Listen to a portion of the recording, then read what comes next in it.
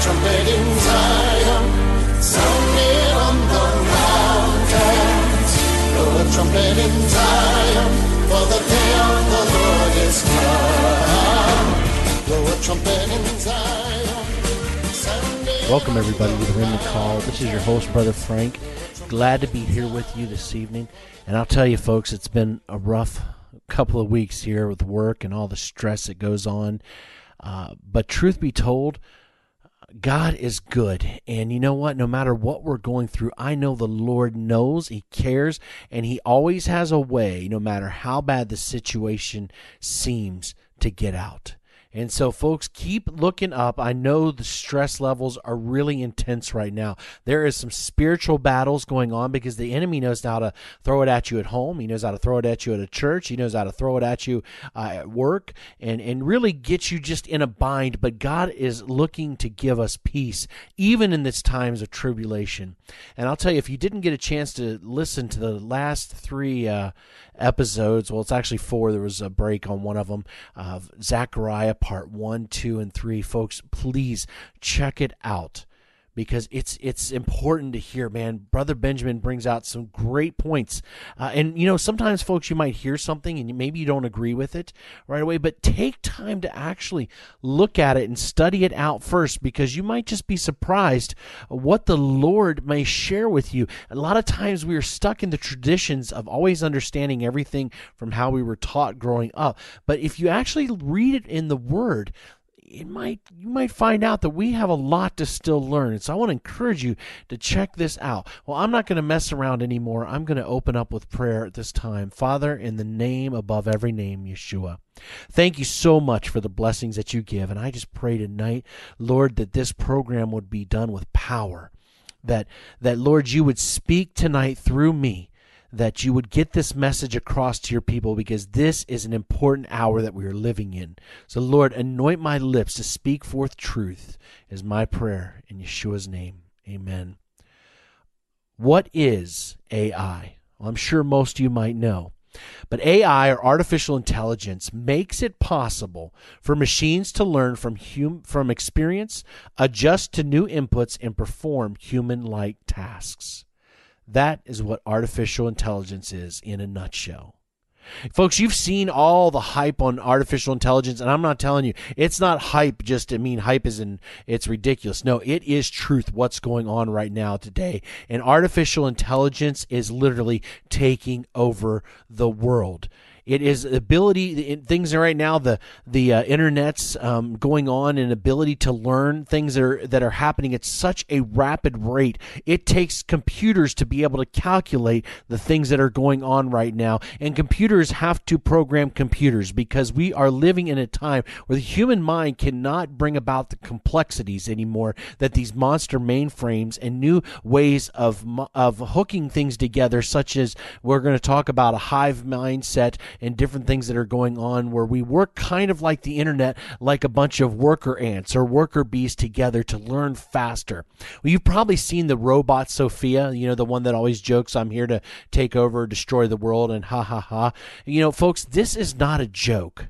What is going on is extremely, extremely dangerous right now. And if you've seen Sophia, when she talks to somebody, she can respond back on what they say, but she doesn't just respond based on what you say. She's actually reading your facial expressions in order to determine the appropriate response back to you. So she can see how you are reacting and then make a more accurate response. And so what's happening is Enhanced Robotics that they're doing with their new Sophia robot and everything is they have them all their stuff hooked together in their cloud system. So let's say, for example, one robot where Sophia learns a task, learns something new. Instantly, it goes up into the cloud, and now all their machines, all their robots know how to do that. Do you see how fast they can now learn? It's almost instantaneous, and how only the speed of data transmission, which we're going to see is speeding up rapidly, slows down the rate at which they can learn. They now using complex algorithms in order to assess information at such a high rate. Folks, it is unbelievable. You saw what Facebook just got busted on, all the way the algorithms they use to determine who you are, what you do, and what you are interested in. And you know, folks, you've seen it yourself when you go out on the internet and you may do one search. No matter where you begin to go at from now on, you start to see ads that come up or articles and things that support what you are talking about. Folks, they are building a profile of your surfing out there to determine who you are. And many people, and I'm telling you this, folks, I'm not an idiot on this, okay? I work in network engineering and run an IT company. I'm telling you what's going on here. Folks, they understand right now, and they are building a profile, and many of you think, well, I'm just surfing in private. They don't know who I am. Folks, they do know. They track IP addresses. They look for patterns, and they know when you're switching after a period of time from computer to computer, because you search in different types of ways that begin to build patterns that their algorithms pick up. And they can determine, you know what, this person is here now over here because this person always does these same tasks or different things or searches this way. And now they begin to understand what you look at, what you believe, and then you can begin to actually insert belief systems back into what you're doing. So you think, folks, that they don't know what's going on? You better be really careful what you're looking at on the internet right now. They are spying on you. And this new concept, this mind of God, as Google wants to be, the internet of all things, where it just becomes this giant human brain on how they can just have all this information ready at an instance, and now they can begin to predict things that you will do based on the amounts of information and your patterns and habits of the way you act on the web. And when I talked about this hive mindset, see, they've done some studies and realized that when people work together in groups and more together, they can solve problems more accurately, and they can solve them quicker than when they try to individually do everything at once. And so they're building the internet and these robots and this artificial intelligence to work in the same way like bees and ants and things like that work, so that they can solve complex things, not algorithms, but mathematical problems in an instant, and begin to build stuff that can begin to build a database of whatever information that they are trying to put together. And so someone could go into here and pluck out something about you and build your life out in a matter of no time. In the manipulating of the thought patterns and what you're saying by articles popping up, they can begin to control the things that you see and ultimately hope to change the way you think. See, their goal is to have everything in this world connected to the internet. You've seen about the new 5G that's coming out, and for many of us in IT, we know about IPv6 when it came out some years ago. It's still slow to catching on, but they realized they're going to run out of IP addresses, so they had to go to IPv6 using more of a hexadecimal so that they could get almost, not infinite, but amount of addresses that were just go on for a bazillion, absurd amount of addresses because of the combinations you can make with the hexadecimal putting together. And so they had to go to something, because the goal is if everything can be hooked up to the internet, then everything can be monitored and controlled. You saw it there, and some people kind of think, well, that's crazy. Everything. Well, if you saw March Madness, and I'm not a big basketball fan, but they were touting the shoes that they had, Pizza Hut had made, that you can order your own pizza from. You can pause your game and do all that. And you may say, well, that's a gimmick. But folks, it's not a gimmick. It is what they're looking to do. From your television to your refrigerator, even smart appliances, everything, so that you can be monitored. Are you wasting energy? Are you damaging the earth? What are you talking about to your friends? Are you conservative? I am not a political pundit on my radio program at all. Yes, I am a conservative person, but I'm telling you what, I don't buy into the Republican Party. I think they're all lying to me, okay? I'm definitely not a liberal, but I know right now the politics in the United States, I don't trust anything they said. But yet on my Facebook page, I was labeled a very conservative person. And so I went in there and said, I don't care about politics, and unchecked that. But I never actually said that I never talk about politics a whole lot from a political sense. Only what I disagree with, and when it comes to morality in this world. And so because of that, they determined who I was. And so this is what they're doing. They're labeling me before they even know it, because they are trying to understand who is on their side and who isn't. And you see the new 5G that's coming out, right? You've seen it. And also it's how it's supposed to be so much faster. And folks, they want to be able to deliver at least gigabit speeds wirelessly to your phones. So the faster they can move, the more data they can collect, the more that's going on. And in the next phase, and folks, it's just right around the corner, is they're going to go to what's called a quantum level of internet, where they've got satellites blanketing around the atmosphere, totally coating everything on this earth in internet, and they will transfer actually this data on photons back and forth between satellites. Folks, they already have wireless out there that is so much faster than the Wi-Fi in your house. It's faster than any known wired connections, even fiber optics right now. It's called Li-Fi, and they've learned that the frequency on these LED lights, that they can run data down the frequencies of these lights faster than they can on cable. Look it up. It's Li-Fi. And folks, I'm just in a town not far from here. Not too long ago, I saw an ad for somebody to install Li-Fi. We are living in a different age right now. And when they get to the place where they have a quantum level of internet, where everything is completely covered in internet, at that point, they will be in complete control of everything that is going on. And with all this is creating a massive amount of disorders and addictions that result in dependency. Folks, that's what they want. They want you to be addicted to your Facebook. They want you to be addicted to the internet. They want you to be addicted to your smartphone so they can keep bringing you back, so you can keep hitting those dopamine receptors and keep you attached to the system. Because when you release from the system, they lose control of who you are. And folks, we need to release from the system. I'm telling you, they are trying to manipulate the proper thinking patterns of a person today in the United States, and I'm going to give you a prime example. Look at the new show, the Roseanne Barr Show. Look at all the people. Oh, this is such a great show now for the Trump lovers out there. We've got the Roseanne Show. This is amazing. It's so exciting because now Roseanne is a Trump supporter. I'm so happy. Unfortunately, she's not just a conservative so-called Trump supporter, but her grandson is a transgender cross-dresser. Her daughter is gay, and all, her other sister-in-law is a feminist and everything. Her sister is a feminist, and all these other things that are going on. And what they're trying to do, folks, is make you believe that, hey, guess what? This is the new normal for a believer, for a conservative now. The new normal is, if you want to be a Trump conservative, now these are acceptable lifestyles and practices, and they are putting it into our society, and people are so excited. And I'm trying to tell you, that show is absolute deception. It's absolute deception.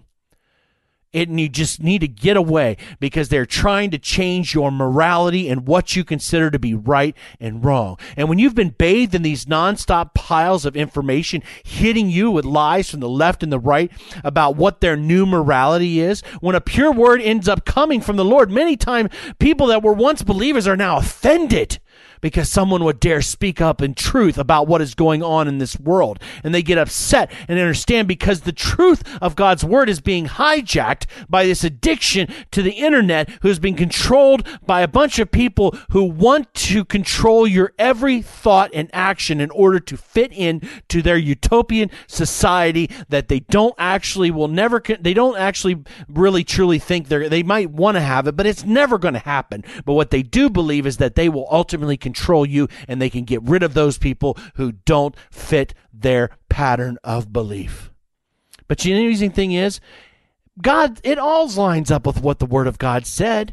Look at 2 Thessalonians chapter 2 and verse 10. Look what it says here. And with all deceivableness of unrighteousness in them that perish, because they receive not the love of the truth, that they may be saved. Interesting there how it starts out. Right? It says, and with all deceivableness of unrighteousness in them that perish. Now, these are those that are perishing. Why are they perishing? Because they receive not the love of the truth, that they may be saved. See, the reason these people are going to perish because they don't love truth anymore. You see, my question is to you, dear believer, do you actually love truth? See, I know many of us were brought up in a tradition and a church belief in some type of a system that we're believers, growing up. And we've been told and taught, and this is how it is. And so we hold on to them because they become comfortable. But when a real word of truth comes along, are we willing to actually examine it, be a Berean, and compare it to the Word of God? Or are we going to hold on to it because that's the way we've always believed, even though our friends may have lovingly tried to share a different perspective? But no, we are bent. No, I don't want to do this. And my question is, do you love the truth? And in verse 11 it says, "And for this cause God shall send them strong delusion that they should believe a lie." Now God doesn't send the lie. Catch that. It says that he sends strong delusion that they would believe the lie.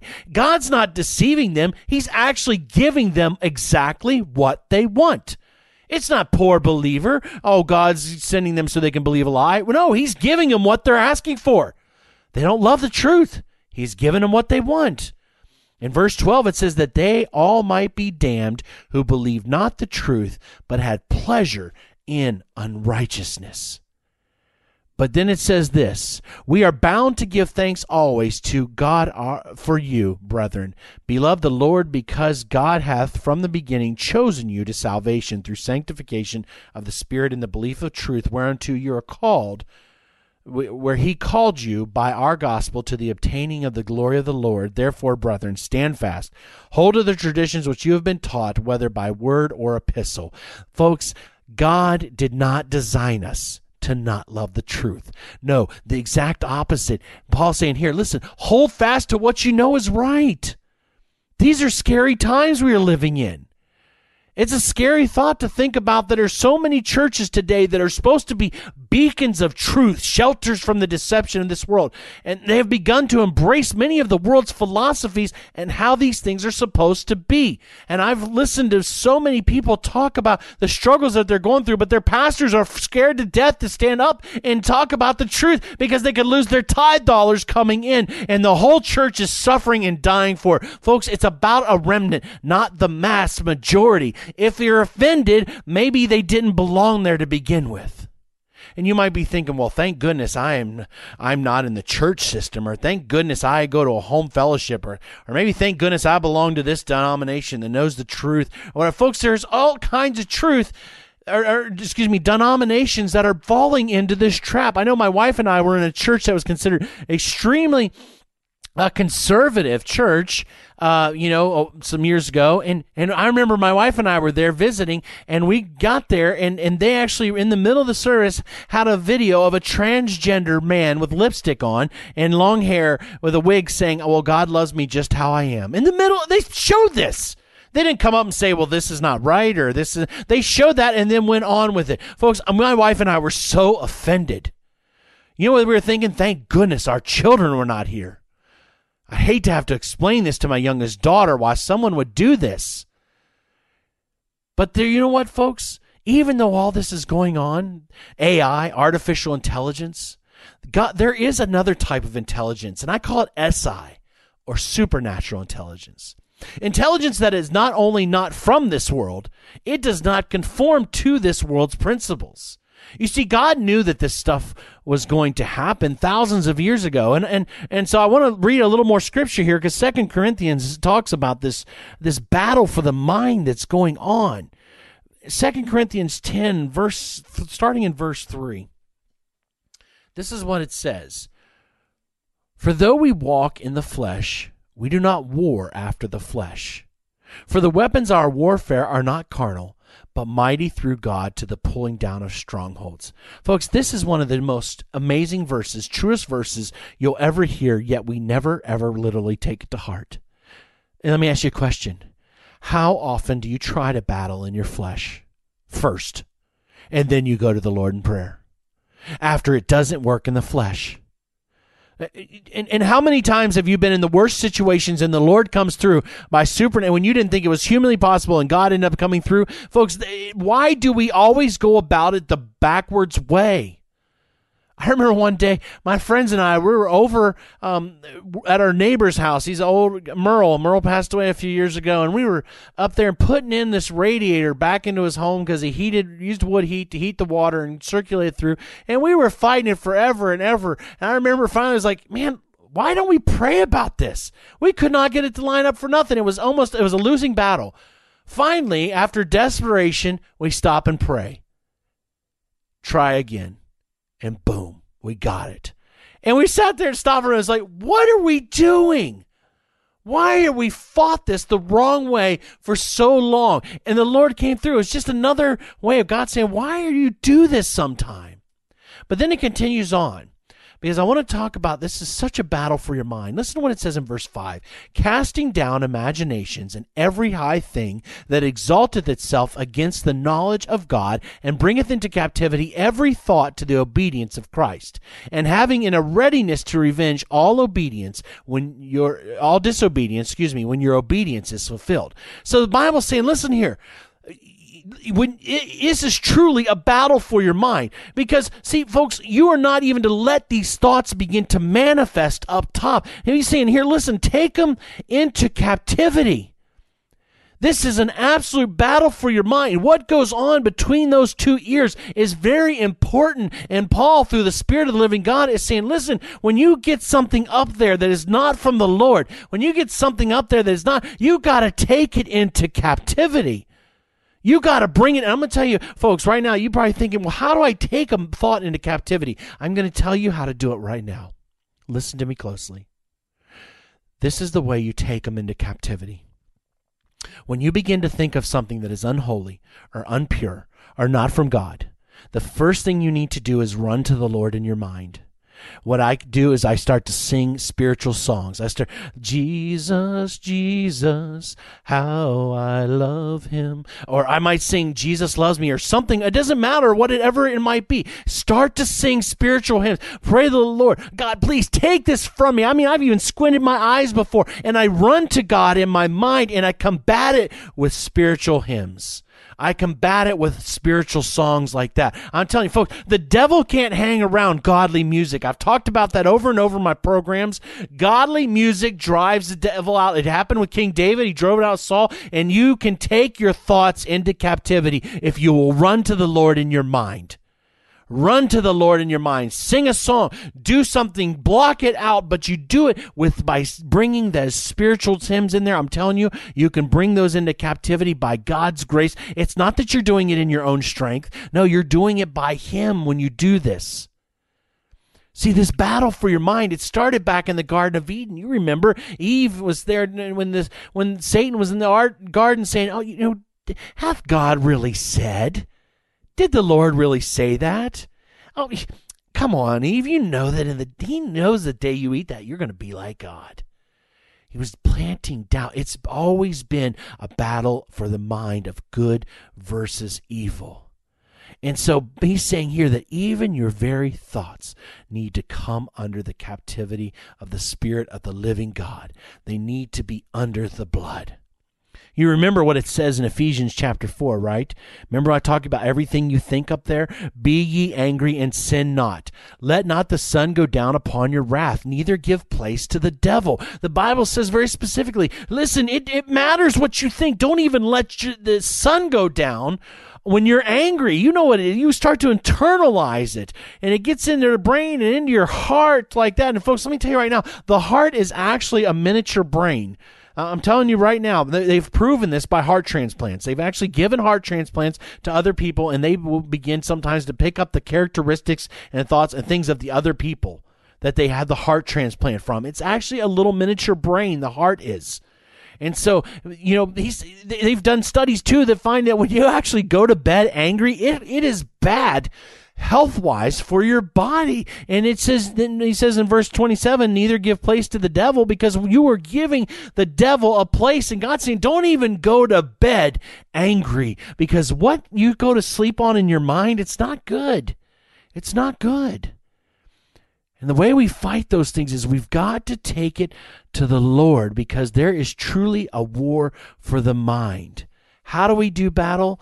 I explained it to you there. We run the spiritual hymns, but there's got to be a long-term plan. Folks, nobody goes into battle without a strategy, without counting the cost, without thinking what's going on. There needs to be a long-term strategy to your walk with the Lord, and I'm going to give it to you. Turn to Jude chapter 1. There's only one chapter, so Jude 1:1, okay? We don't have to go too far. Jude says this, Jude, the servant of Jesus Christ and the brother of James, to them that are sanctified by God the Father and preserved in Jesus Christ and called. So remember, Jude is actually talking to the church here. These are not to just any random people. He's not talking to, just only the Jews or the non-believing Gentiles. He's talking to believing Jews and Gentiles, those who make up the body of Yeshua. He's saying those that are preserved, those that are called, sanctified, that's who he's talking to. So this message from Jude, you need to remember this, is directly for the believer. He says, mercy unto you, and peace and love be multiplied. Now listen closely what he says. Beloved, when I gave all diligence to write unto you of the common salvation, it was needful for me to write unto you and exhort you that you should earnestly contend for the faith which was once delivered unto the saint. So here, listen, Jude writes, in this epistle to the church, and he starts out with this primary focus. The one thing that Jude wants you to understand in this epistle that's so important is that you as a believer need to contend for the faith that was once delivered to the saints. Okay? He says you need to have that same kind of faith. It's not mythical. It's not something that cannot be attained. He's saying it actually can be attained. God, the Lord is not going to speak through his servant Jude and tell you through the Spirit of the Holy Ghost that you need to strive for something that's not true, that's unobtainable. This is because you can have it. And so I looked up the word in the 1828 Noah Webster Dictionary because I just wanted to know, why did the King James translators choose the word strive? The reason is it means this in the English, the original in 1828 when they first did it. That dictionary will tell you what those words meant back in the 1600s when they did it. To strive, to use earnest efforts to obtain or defend or preserve. So what Jude is saying, listen, you got to strive. You need to contend. You need to go after this thing we call faith that the saints once had, because it's the kind of faith that you can have, but you got to fight for it. You got to want it. The Lord is a rewarder of those who diligently seek him. It's not about working your way into the kingdom. I'm not talking about salvation. I'm talking about earnestly contending, going after, striving for that faith, striving to know God for who he is and being willing to follow him no matter what he says. Why is Jude, though, so concerned with this? You got to ask that question. Why is Jude so concerned that he starts off this epistle with absolutely slamming it down, saying, you must do this? The reason comes right after that. Verse 4. For there are certain men crept in unawares, who were before of old ordained to this condemnation, ungodly men, turning the grace of our Lord into lasciviousness, and denying the only Lord God, our Lord Jesus Christ. So listen, what he's saying is here, listen, folks, he's trying to tell the believers, he's saying, there are men who have come in, okay? And they've taken grace, this holy thing that God has given, grace, this thing that has come to have dominion, so that sin would no longer have dominion. Grace has come now. This, not this power to live whatever type of life, but the ability to live holy. And they've said now that this is actually licentiousness. And the word licentious means it's excessive indulgence of liberty, contempt, or the just restraints of the law, morality, and decorum. What they're saying is, listen, these men are coming in, they're lying, and they're saying, you know what? God's grace, do whatever you want to do. Live how you want to live, because grace, it will cover everything. They were using it as a license to sin, and Jude's saying, if you got to stay away from this, and the way we combat this is by by contending for the faith that is once delivered to the saints. Because see, so many people have been in church for so long that they actually begin to believe that this kind of lifestyle, this kind of preaching is the normal way that we're supposed to be. But the fact is, says, no, we are to live holy and righteous and just and humble before our God, not using grace as a license to sin, but it's the power to live holy through a holy God. Well, Jude continues on in the book, and he reminds us remember how even the angels fell, right? And how Cain thought, remember, he could bring his own sacrifice in, right? Do you remember what happened to Cain? He thought he could do church his way. And then there was Sodom and Gomorrah. You remember the story of not only the open homosexuality, but the fallen sexual desires of this nation. And he reminds how, folks, don't forget how these people fell. You cannot do it. This is not an acceptable lifestyle to think that it's okay. Lasciviousness or licentiousness brings in ungodly believers. And when a person begins to allow themselves into a world of sin and compromise, the results can and often are deadly.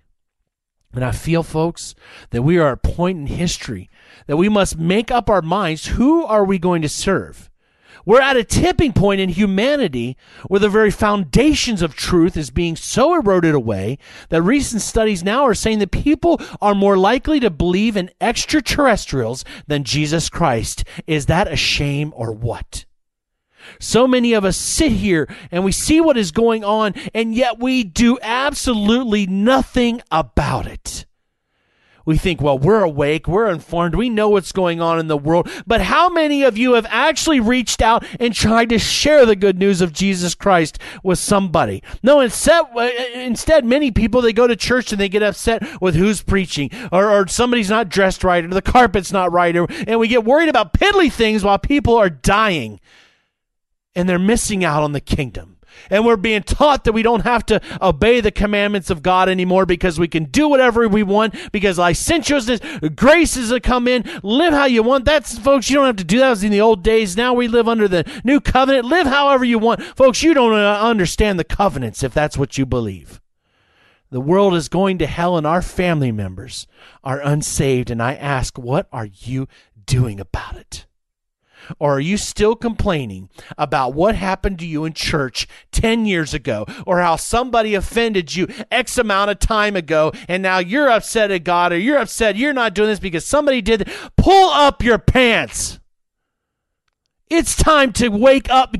Folks, God is not calling for sissies and panty wasters who are going to sit around and complain about the past for the rest of their lives. Your pity party is over. It's time to man up. It's time to woman up and get serious about the things of God. I'm so tired of hearing about what people aren't doing, or what this isn't doing, or that isn't doing, when you haven't even reached out to one lost soul. You haven't even shared the good news with anybody. And yet you complain and we do nothing so often, and people are dying.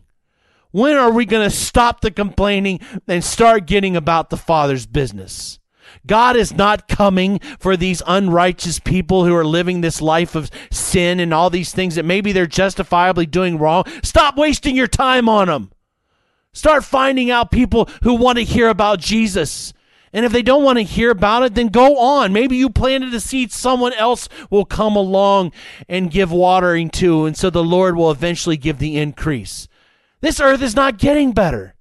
Artificial intelligence is extremely scary, but God is able to sustain us from this deception, but he wants us to reach out to the lost. Folks, we don't combat the evil of this world by being hermits and never sharing the truth of Jesus Christ again. We combat the evil of this world by sharing the only one that can save them from the evil of this world. It's time to forgive our brothers and sisters and stop living in the past and get into the battle, because there's a war going on for the souls of men and women, and God needs warriors and not sissies. The difference between God's warriors, though, and the warriors we see in militaries is the warriors of God weep for the lost, and they care for the broken. and they run into the battle with no regard for their own lives, knowing that saving one more soul is more precious than huge churches who don't give two hoots about the gospel of our Lord and Savior Jesus anymore. Folks, we are in an absolute war, and God needs warriors. We need to start reaching out to the lost. I want to share a story with you as I begin to close this message, because I want you to know how much God cares about us and how much He desires that we do something different, and how dangerous this world is, and we got to get about saving souls and get out of this grip that this world has upon us. I want to share a story with you. It was after church one Sunday evening. There was a church, and they had sung their normal hymns, and they were about to close it out. And before the pastor gave his little sermon, he announced that there was a special guest there. It was a guest minister who was in the service that evening, and in the introduction, the pastor told the congregation that this guest minister was one of his dearest childhood friends, and that he wanted him to have just a few moments to greet the church and to share whatever he felt would be appropriate for the service. With that, the elderly gentleman stepped up to the pulpit and he began to speak. This is what he said. A father and his son and a friend of his son were sailing off the Pacific coast when a fast storm blocked any attempt to get back to the shore. The waves were so high, even though the father was an experienced sailor, he could not keep the boat upright, and the three were swept into the ocean as the boat capsized. The old man hesitated for a moment, making contact with these two teenagers that were on the first row. Looking somewhat interested in his story, he continued on. He said, grabbing a rescue line, the father had to make the most excruciating decision of his life. To which boy would he throw the end of the lifeline to? He had only seconds to make the decision. The father knew that his son was a Christian, and he knew that his son's friend was not. The agony of the decision could not be matched by the torrent of waves that were crashing against the boat. As the father yelled out in a second, "I love you, son!" he threw the lifeline to his son's friend. By the time the father had pulled the friend back to the capsized boat, his son had disappeared beneath the raging waves into the black night. His body was never recovered, the old man said sadly. By this time, the two teenagers that were listening were sitting straight up in the very front of the pews, anxiously waiting for the next words to come out of the old minister's mouth. The father, he continued, knew his son would step into an eternity with Jesus and could not bear the thought of his son's friend stepping into eternity without him. Therefore, he sacrificed his son, the son's friend. How great is love, God, that he should do the same for us. Our Heavenly Father sacrificed his only begotten Son so that we could be saved. I urge you to accept his offer to rescue you and take hold of his lifeline he is throwing out at this service. With that, the old man turned and he sat back down in his chair of silence, filled the room. The pastor walked slowly up to the pulpit and delivered a brief sermon. However, at the end, everyone remained silent. But within moments after the service ended, the two boys came up to the old man's side. That was a nice story, they politely said, one of the boys. But I don't think it was very realistic for a father to give up his only son's life in hopes that the other would become a Christian. Well, the old man said, you got a point there, glancing down at his old worn Bible. As a big smile began to come over his face, he looked up at the boys and said, "I sure isn't very realistic, is it? But I'm here to tell you this story gives me a glimpse of what it must have been like for our God to give up his only son for me. You see, I was that father, and your pastor is my son's best friend." Folks, God sacrificed his own son, just like that father did right there when he had threw a lifeline to the unbelieving child on that boat to save him so he'd have a chance for the heaven. Folks, the Lord, he gave his only son because he wanted you to be with him. And all this stuff's going on in this world, and all these distractions, this artificial intelligence. Here God has this lifeline reached out, sent out. He's asking, take hold of it. But don't just only take hold of it. Grab somebody else and bring them with you. Bring them with you. Folks, I want to encourage you today to take risk. Take a chance. Share the gospel. Folks, I'm telling you, there's nothing sweeter in this world than the day that you see someone go into the waters of baptism because you shared the good news of Jesus Christ with them. Folks, there's nothing like seeing that person who knew nothing about God, to see them give their lives to the Lord. My good friend Robbie, his mother had passed away about 2 years ago or so, and he asked if I'd do Mom's funeral. I had done a lot of Bible studies with her and had the privilege to be able to see her give her life to the Lord and go down in that waters of baptism. And Robbie so loved his mom. He loved her so much. His dad was abusive, and family was just, they're crazy. A lot of country people out here where I'm from, there's some crazy people, and his family had a real reputation for being really wild.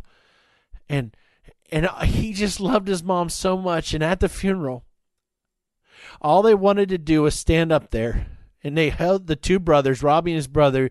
We all had our arms around each other, and all they wanted to talk about was how their mom had given her life to Jesus, because that was all that mattered. Folks, all that matters at the end of this world is, where is your eternity at? Where do you want your family's eternity to be at? See, we look at these things through these carnal minds, these carnal ways, and we think because we reached out once and they didn't respond that there's no hope. And God's saying that's not the way we do our warfare. We take it to the knees and we battle them in the prayer closet and watch the Lord do his work. God is wanting to save souls. That is a battle for the mind, and artificial intelligence is killing this world, but you can detach today and you can start sharing the good news of our Lord and Savior, because time is running out.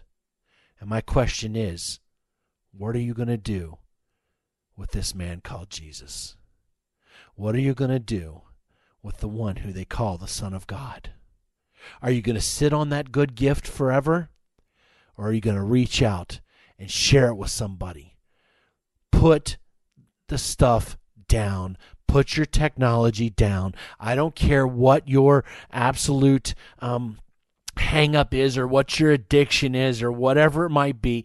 Turn to Isaiah 58. Read it from beginning to end. The whole chapter, Isaiah 58. Follow the whole thing from the beginning to end. Do what the Lord says. Humble yourself. Fast, pray, seek his face. And he says, he will break every yoke. And it's not because you're doing the proper works or following the exact pattern. It's because when we humble ourselves and seek him with all of our heart, he is in the business of breaking bonds. I don't care how bad your sin is. God has the ability to overcome. What are you going to do about it tonight? This is Brother Frank with the Remnant Call saying good night and shalom. Rejoice, O Zion, rejoice, for the Lord your God has made you his delight, has made you his delight. Blow a trumpet in Zion, sound it on the mountains. Blow a trumpet in Zion, for the day of the Lord is come. Blow a trumpet in Zion, sound it on the mountains. Blow a trumpet in Zion, for the day of the Lord is come. The day of the Lord is come. The day of the Lord is come.